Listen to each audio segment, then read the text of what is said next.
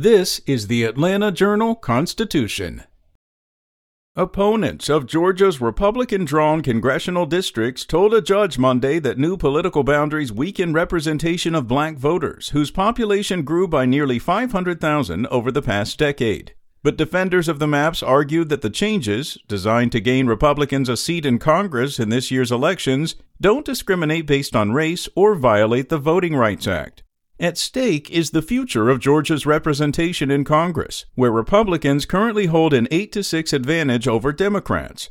During redistricting in the fall, the General Assembly reshaped district boundaries in an effort to flip a seat in Atlanta's northern suburbs currently held by Democratic U.S. Representative Lucy McBath.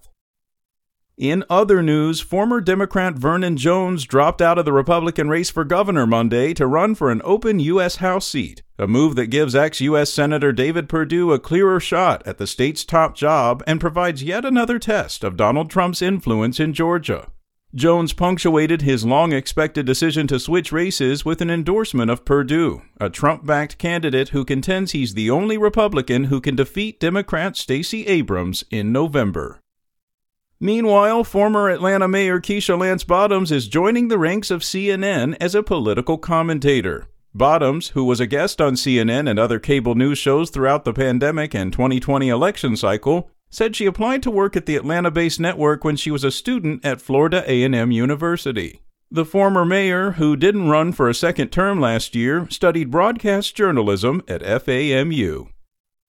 And an East Georgia man pleaded guilty Monday to a charge related to his role in the January 6, 2021 U.S. Capitol riot, making him the third Georgian to enter a plea this month.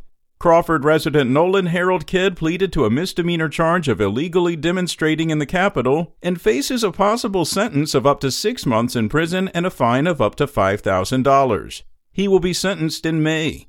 Kidd joins Matthew J. Webler of Decatur and Jonathan Davis Lawrence of Duluth, who also entered misdemeanor guilty pleas this month. Spoken Layer.